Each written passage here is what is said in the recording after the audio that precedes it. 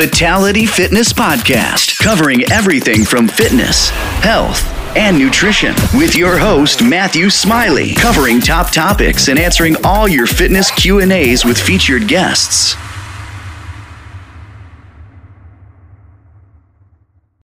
How you doing? I'm Matthew Smiley and welcome to the Fatality Fitness Podcast. So on this episode, what I'm going to do is talk about cardiovascular training. You may have heard the term cardio, but what I want to do is explain to you what it actually is. What are the benefits? Should you be introducing it into your sessions, and what type of kind of cardio should you be doing? So let's talk about it.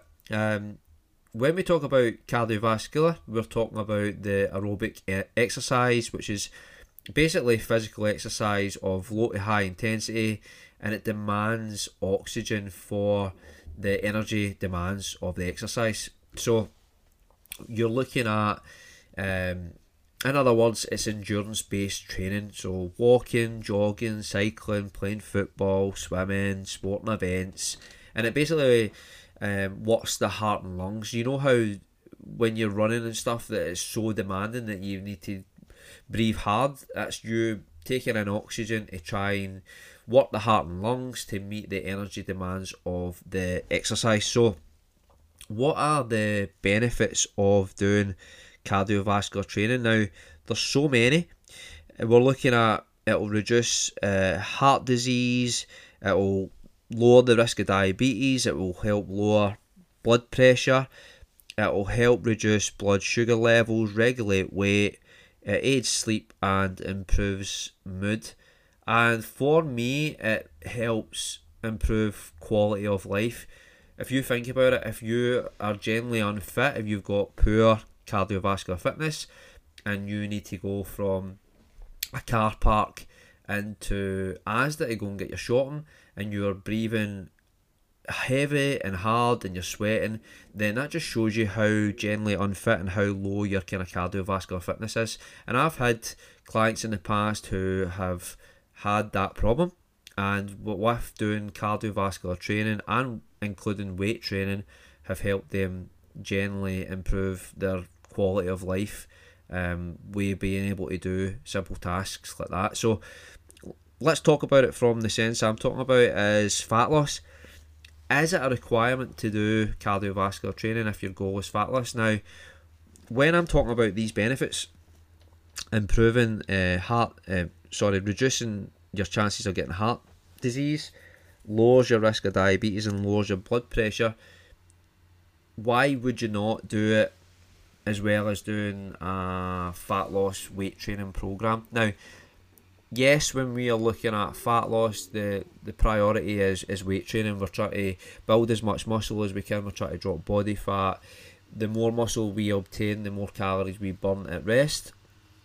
But why not have some form of cardiovascular fitness in there? Again, it also burns extra calories, so that is putting us in a more caloric deficit, which is going to help towards fat loss success. So there is a place for it. Now, when your main focus is weight training or strength training, my thought process would be to make sure that you do one, cardio on a separate day, or do it after doing a weight training session, because we don't want if you had to do cardio first, what would happen is we wouldn't want the nervous system would be affected, your glycogen stores may be depleted, and that would have an effect on your strength and your performance at lifting weights.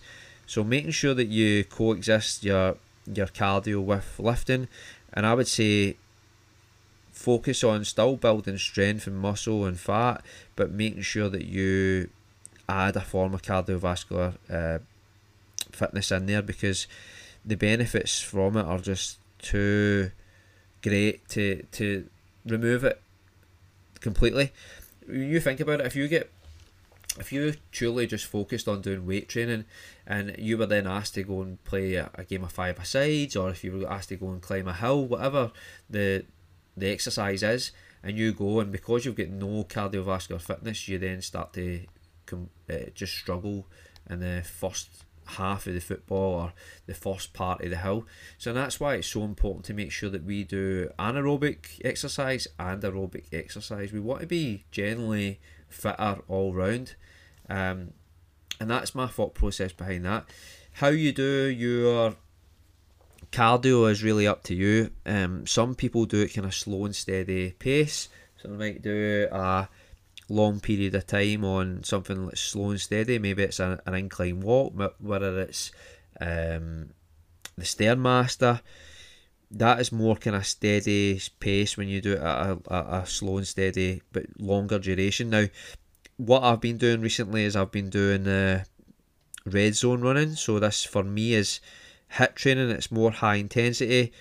For me, it's just works so much better because I do a high intensity in a shorter period of time, and the benefits from that are just try to get your heart into 90% of your max heart rate, and that'll work your kind of VO2 max, and that's the thought process behind me doing that. But again, that can be quite demanding for someone who's maybe just starting out and doing cardiovascular. The whole point of me doing that is to try and increase my maximum oxygen uptake, so make sure that I can obtain as much oxygen in that short period of time, and that's a whole thought process behind me doing that, and I use a heart rate monitor in doing that. But I wouldn't say it's a requirement for people who want to just generally improve their fitness.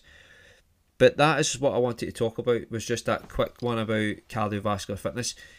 Don't neglect cardiovascular. Make sure you introduce it into your training. We want to be working anaerobically, so that we are basically a full round person. We've got anaerobic fitness, so that we can live a better quality of life. And it means that you don't need to then say, oh, I'm not fit enough to do that. You should have some form of general cardiovascular fitness to be able to do anything that someone asks you to do. So we want to be generally fitter all round. So that's my thought process behind it. Cardiovascular is aerobic fitness, meaning that you work the heart and lungs. Generally, if you do it slow or steady pace or fast intensity, does not matter. I would just introduce it into your training. If you're someone who is working for fat loss, prioritise weights, but then introduce the cardiovascular either after your sessions or have a separate day. If your goal is to train for a sporting event, whether that be in running or being a football or whatever, then cardiovascular might be your priority. And that's where you look at, are you working to be more endurance based, working for an event, whether that running a marathon, whether that being a sporting event, or is your goal fat loss, strength training?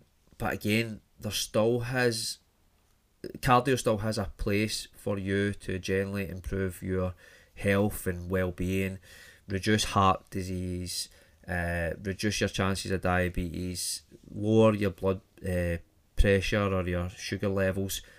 It has a benefit, and that's why you should make sure that you add a form of cardiovascular into your training. So if anyone has any questions in regards to cardio, what kind of cardio they should be doing, how to get involved in doing maybe the HIIT training stuff, drop me a message and I'll be happy to help. But hopefully this will give you a bit of insight on why you should do a form of cardiovascular fitness. So hope you enjoyed it, and I'll speak to you very soon. Take care.